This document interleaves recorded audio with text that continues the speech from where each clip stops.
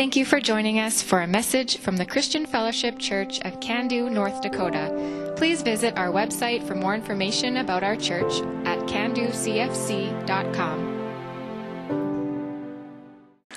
So last week, we finished up John chapter 1, and we saw that Jesus was starting to call people to follow him as his disciples. And then these disciples, instinctively, they went and they told other people that they had met the Messiah, which is just beautiful, right? They had this first touch with Jesus, and it just changed them so much internally in the depths of their heart that they said, man, I got to tell somebody else, right? These disciples, they got this initial taste, and they saw that Jesus was good. And then we ended last week by spending time praying just on our own, asking for Jesus to give us more of what he wants for us. We saw that verse, taste and see that the Lord is good. And all of us have had that taste. And now we cry out for this pure spiritual nourishment so that Jesus will continue to grow in us. We don't want to just say, I'm saved, everything's good. But we want the most of what Jesus has for this relationship that we're meant to have with him. And today we're beginning chapter 2. And here we're going to read about Jesus' first miracle. Super exciting, right? I love this stuff. So what we're going to do is we're going to read the whole passage, which is John 2, verse 1 to 12. And then we'll start to kind of break it down together. So let's read this. The next day, there was a wedding celebration in the village of Cana in Galilee. Jesus' mother was there, and Jesus and his disciples were also invited to the celebration. The wine supply ran out during the festivities, so Jesus' mother told him, they have no more wine. Dear woman, that's not our problem, Jesus replied. My time has not yet come. But his mother told the servants, do whatever he tells you. Standing nearby were 6 stone water jars used for Jewish ceremonial washing. Each could hold 20 to 30 gallons. Jesus told the servants, fill the jars with water. When the jars had been filled, he said, now dip some out and take it to the master of ceremonies. So the servants followed his instructions. When the master of ceremonies tasted the water that was now wine, not knowing where it had come from, though of course the servants knew, he called the bridegroom over. A host always serves the best wine first, he said. Then when everyone has had a lot to drink, he brings out the less expensive wine. But you have kept the best until now. This miraculous sign at Cana in Galilee was the first time Jesus revealed his glory, and his disciples believed in him. After the wedding, he went to Capernaum for a few days with his mother, his brothers, and his disciples. For those of us who've grown up in church, I remember this one from when I was just a little guy. This is a story that many people have heard before.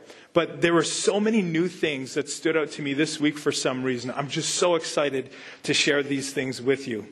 So let's just kind of go back to the beginning here, and let's figure out what exactly is going on and some of the significance, of course, of this story and the events that go on in it. So not far away from Nazareth, where Jesus grew up and where he had spent a lot of his time, is a town called Cana. And there's a wedding taking place there. Jesus and his disciples, they receive an invitation, so they go to celebrate with this couple who are getting married.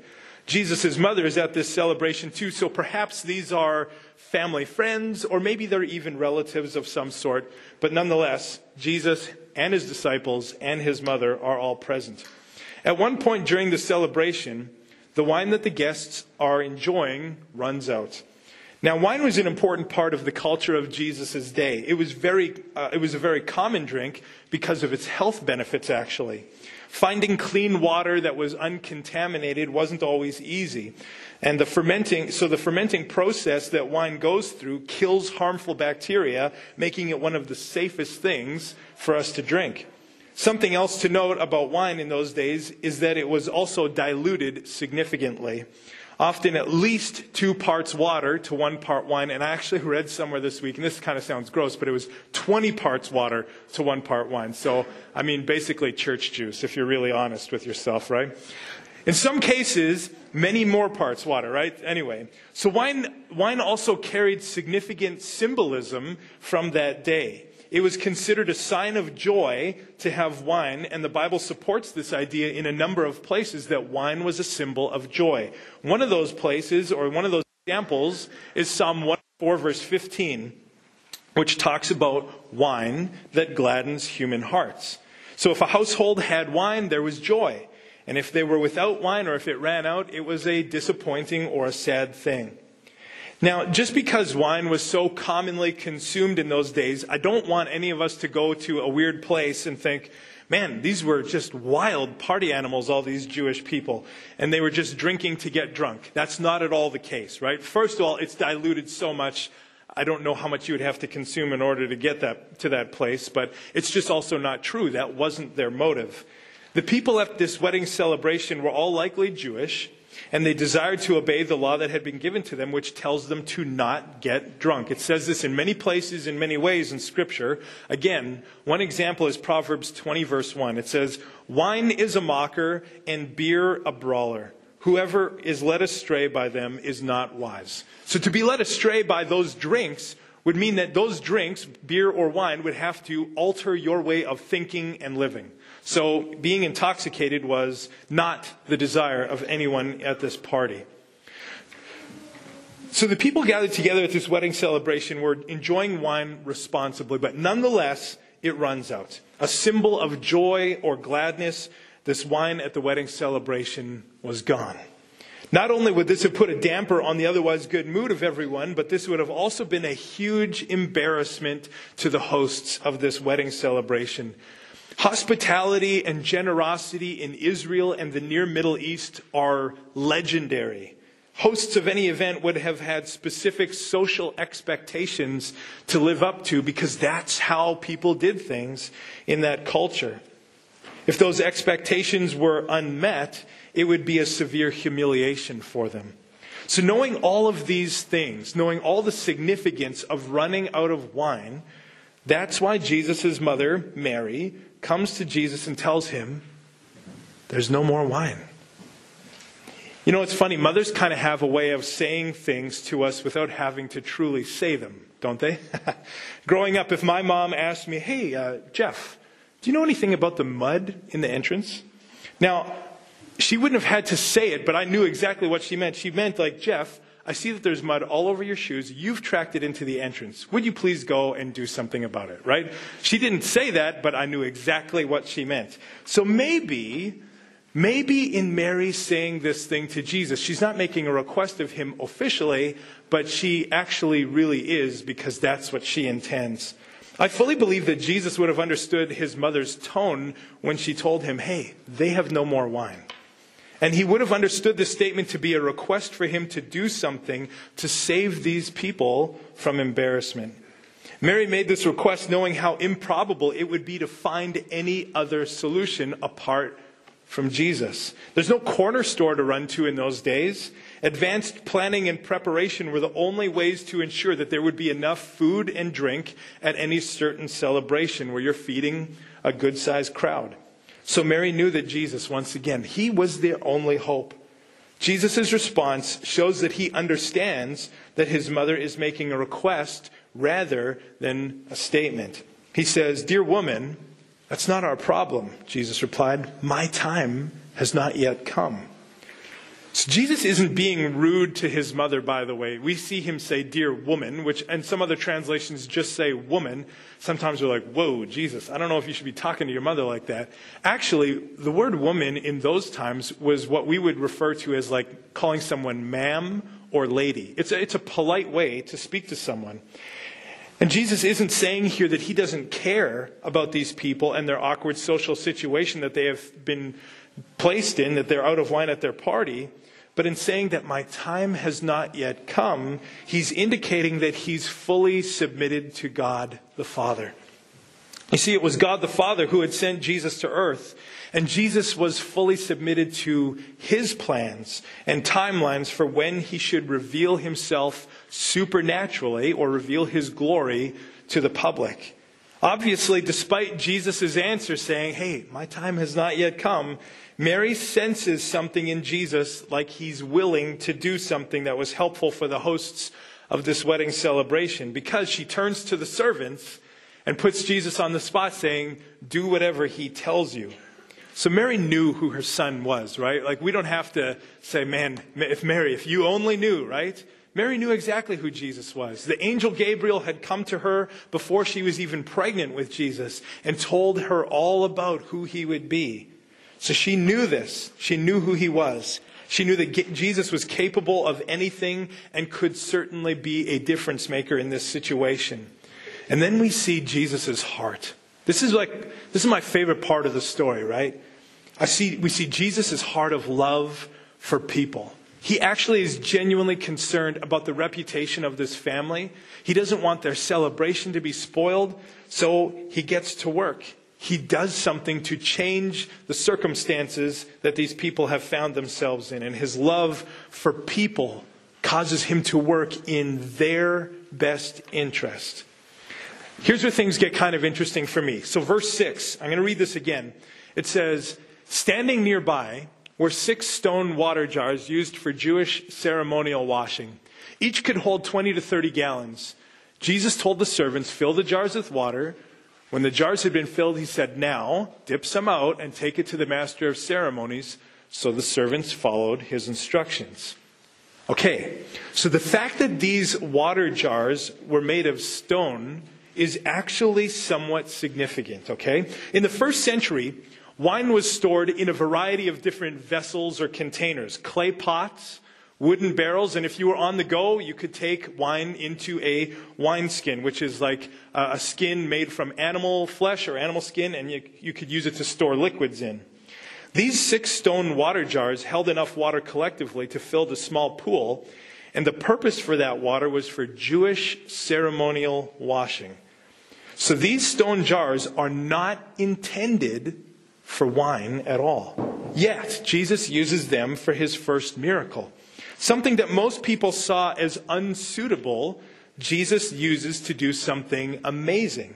We're going to talk about that more in a little bit, but while we're at this point in the story, I just wanted to draw some attention to these things being stone water jars used for Jewish ceremonial washing.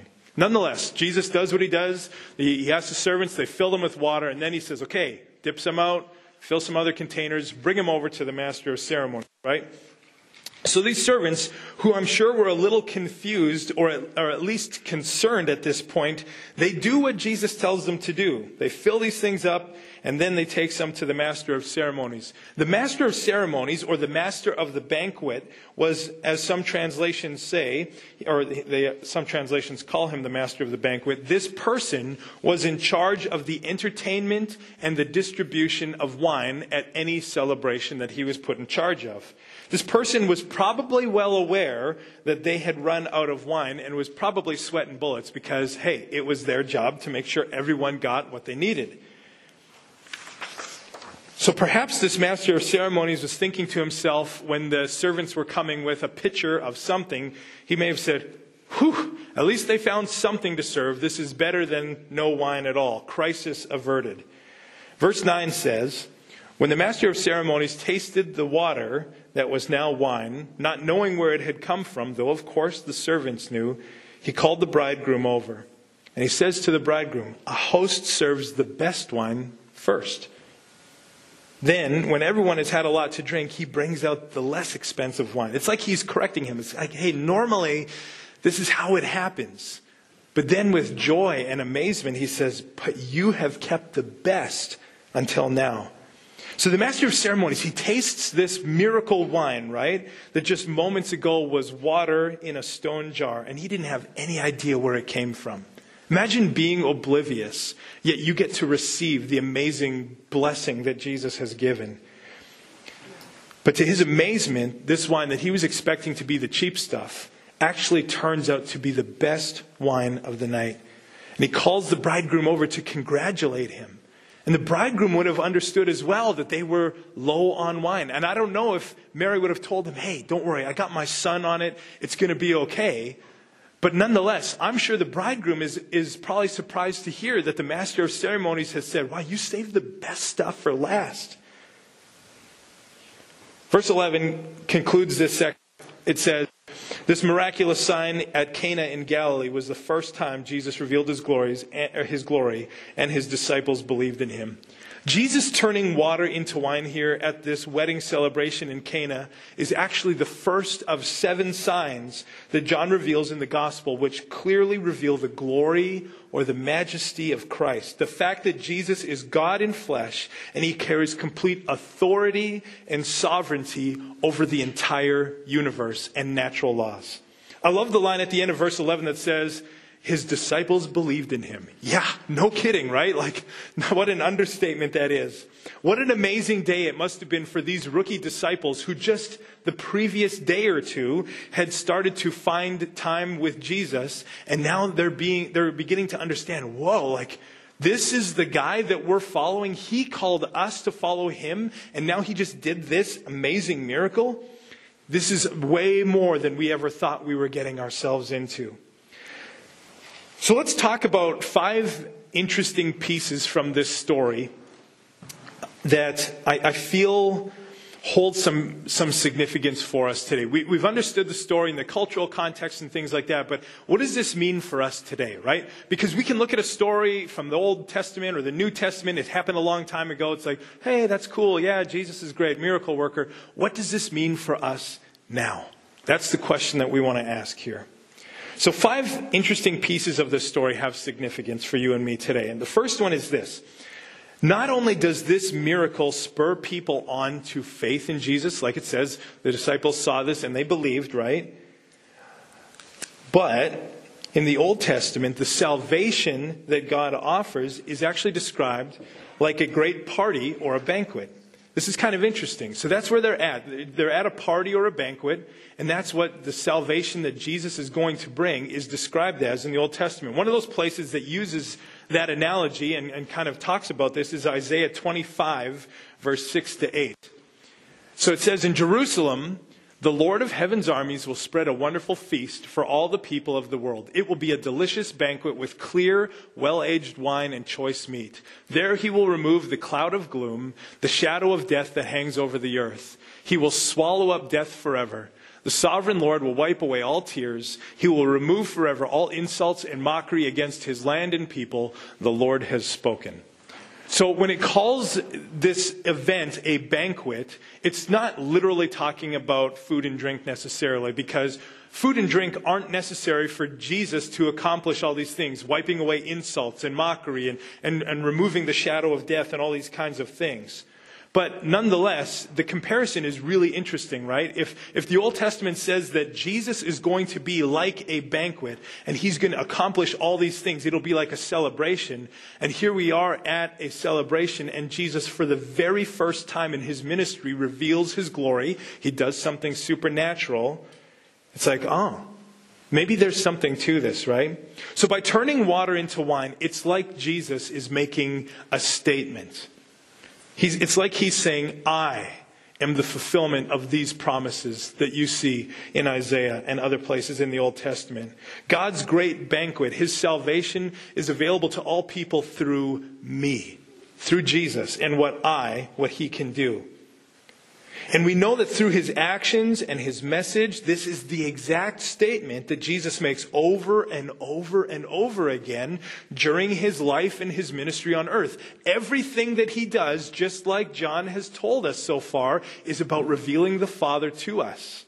This is one of the most amazing and first ways that Jesus reveals the Father to us, but he continues to do that, making the statement over and over again, I am the one you've been waiting for.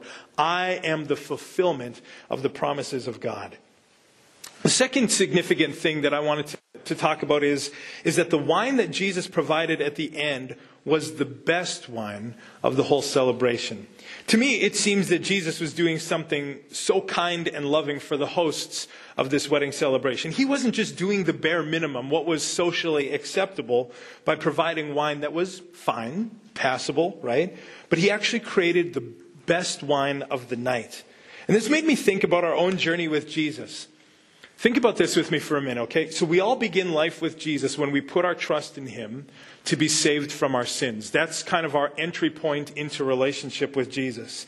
And then from that point, we start to take baby steps and we try to move forward in our faith. We try to grow and experience him more and understand more things, right? Like, that's all good.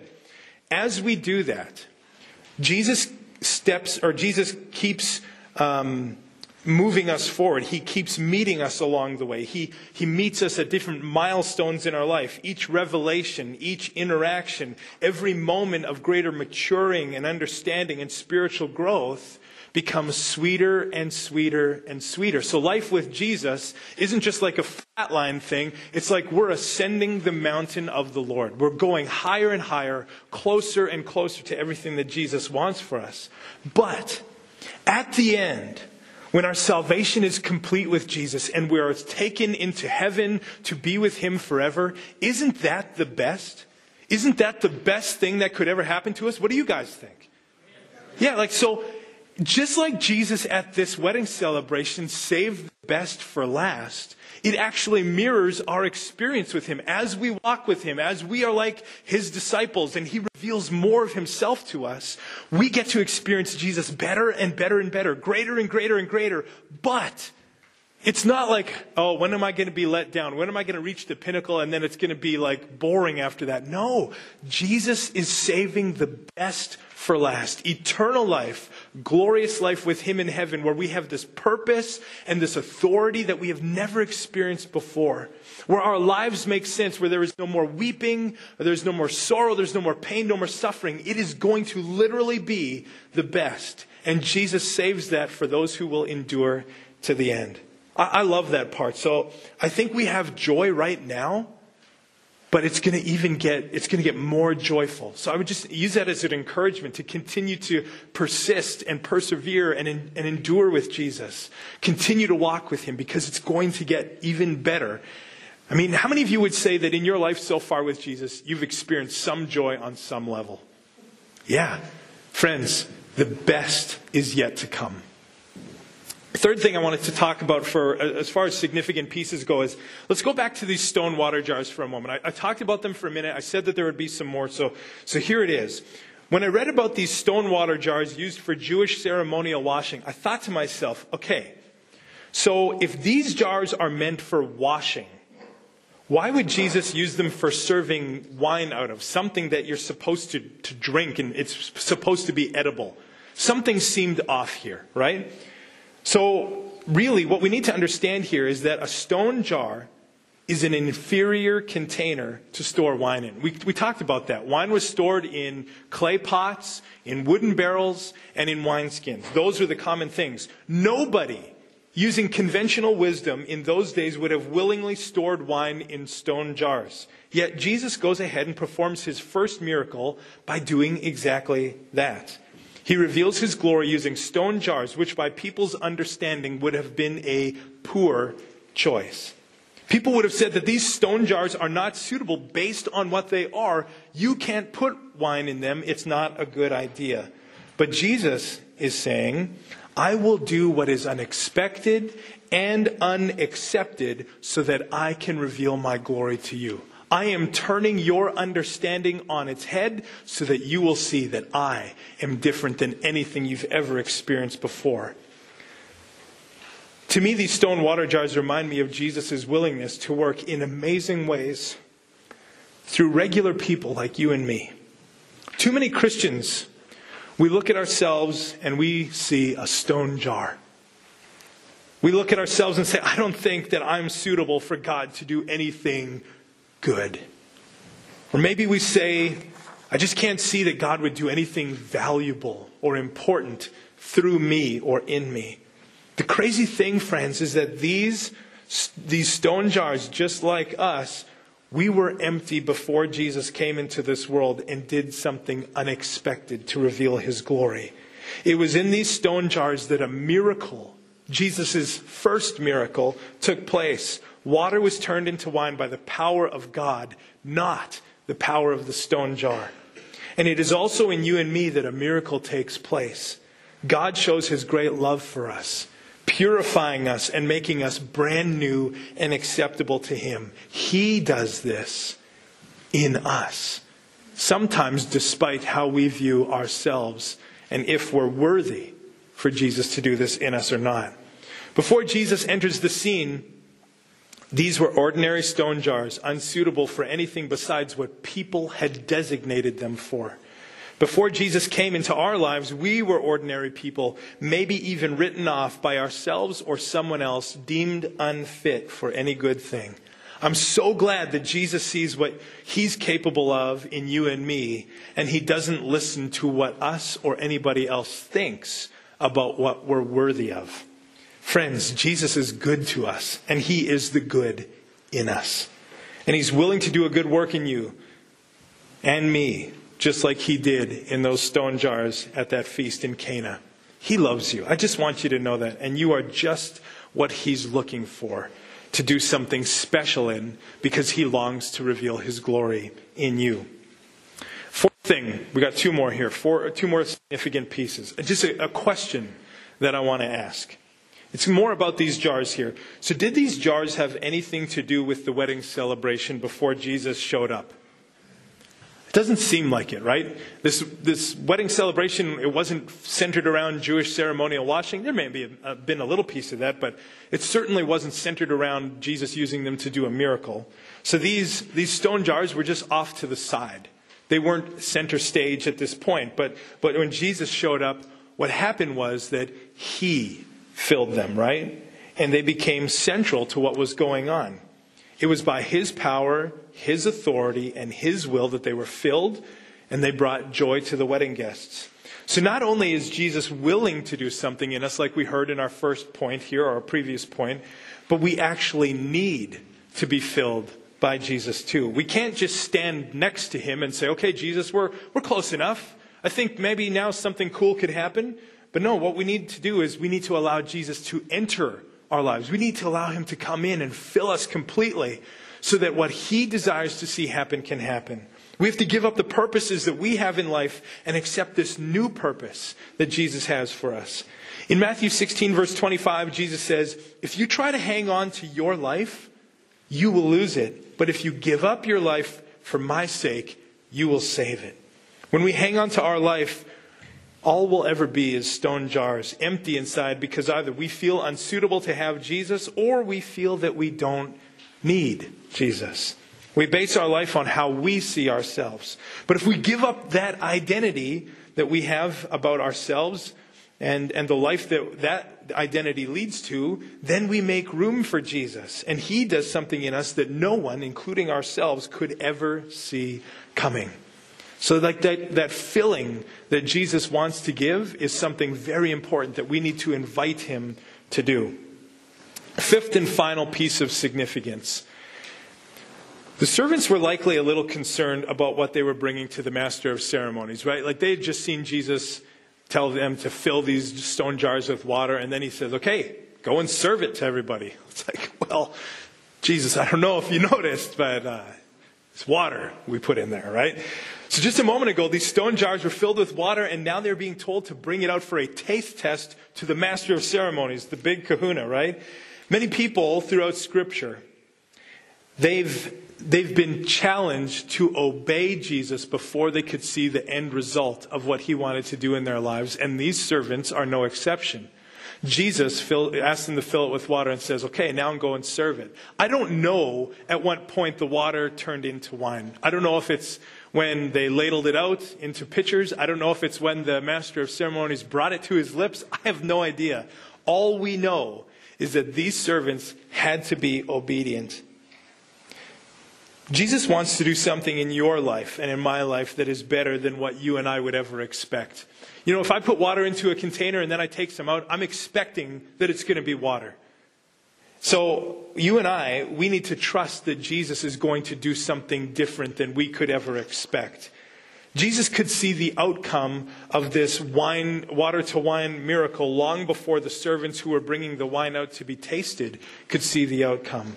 These servants, they had to believe that Jesus knew better than they did. And when they started to obey without necessarily having a full understanding of the end result, that's when the miracle that Jesus did, turning water into wine, began to be experienced by everyone else at that wedding. Just put yourselves in the shoes or the sandals of the people who were there, right? Probably word was getting around, people's cups were dry, thinking, okay, no more wine, what's going on here? And these servants, they get the inside track. They get to be right there next to Jesus when he's giving instructions to do something amazing. And I wonder what it was like when people were tasting this amazing, the best wine of the night. And they're like, wow, this is incredible. Like, I wonder if they got it mixed up. Were they supposed to serve this first? Or maybe like, wow, maybe these guys are way better off than we thought. Maybe this is just an amazing blessing. Imagine what it was like as people experienced the miracle of Jesus. Like, that's the kind of the way that God works in us. When we are like those stone jars and we say, yeah, Jesus, I don't have anything good that I can do. I'm not filled with anything. But if you come and you want to do something in me, that's the time when I believe that you can do something amazing in my life and through my life so that other people will get to see your glory. Remember, that's exactly what this miracle is all about. Jesus is revealing his glory to people. And he wants to do that in you and me. So we have to figure out, okay, how are we going to allow Jesus to do this? Oftentimes at the end of a message, we pray. Because when we learn a truth in Scripture, it's not just good for us to say, okay, that's really cool or interesting, or I believe that, and that's fine. But what we need to do is then say, Jesus, this is your word. And what I just learned about is something that you want to do in my life. So now, Lord, I actually want to pray, and I want to invite you to take this truth that I just read about and make this my experience. Okay? So that's what we need to do right now. We've heard what Jesus did. We heard what Jesus wants to do in our lives. So now we're going to pray about these things. And I'm going to pray over us. And if I pray about something that you agree with, or something that you desire for your own life, I would invite you to say amen. You don't even have to say it out loud if you don't want to. But just say amen, or say yes, or say I agree, or in your own heart just say, oh, Jesus, that's exactly what I want. I just haven't been able to put it into words. But what Jeff is saying right now, that's what I really, really need in me. Just go ahead and agree with me. Agree with the prayer. Agree with what Jesus is telling you in your heart. And then consider that your way of inviting Jesus into the stone jar that we are and doing something that we could never imagine him doing without him. So let's pray. Lord Jesus, what an awesome miracle. What a great story. I love that it's not just a fable or a legend or some wives' tale, but it's actually like truth that has been preserved by your Holy Spirit and by your power for 2,000 years. So that today, here in 2022, in Candu, North Dakota, we can read about these things and not just marvel at the past, but then say, oh, Lord, this actually matters for my life today. Thank you, Jesus, that you would do that for us. So now, Jesus, I pray that people would be in agreement with me now as we pray. Lord Jesus, we invite you to surprise us by doing something in our lives that we would never expect. Something we could never imagine, would never dream of asking for, Jesus. We invite you to do that in us. We can't even think about what it is right now, but all we know is that we want what you want to take place in our lives. Lord Jesus, we invite you to fill our hearts with your presence. Because in our hearts, that's where we make some really important decisions. Our heart is the seat of our emotions. It's the place where we love from. It's the place where we are passionate from, or compassionate, or merciful, or faithful. Jesus, so please fill our hearts with your presence. Jesus, we also ask you to fill our minds with your presence. In our minds, we make decisions that we think are wise, that we want to be wise. But Jesus, our wisdom pales in comparison to the miraculous wisdom that you have for us. So please, Father God, fill our minds with your Holy Spirit. And I also pray that you would fill our bodies with your presence, Jesus. Jesus, come into our bodies and cause us to have impulses where we physically are engaged and compelled to go after you, to pursue you in ways that we haven't before, where we physically say, I got to find my Bible and I want to read this thing. Or you move us to fold our hands and close our eyes when there's a situation and we need to pray. Or where we see someone else who needs to hear about Jesus and we walk over to them, not even realizing that it's what we're doing, but you are filling us so completely that our purposes are gone and now we're just living out your purposes. Jesus, we don't want to second guess you or your ideas. So we totally accept them, we receive them, we embrace them. We give up the purposes and goals that we have placed on our lives in this moment. And we come to you empty, and we invite you to fill us with your purpose and your goals for us. Jesus, we absolutely want your glory to be revealed to this world, and we invite you to reveal your glory to all people through us. Amen.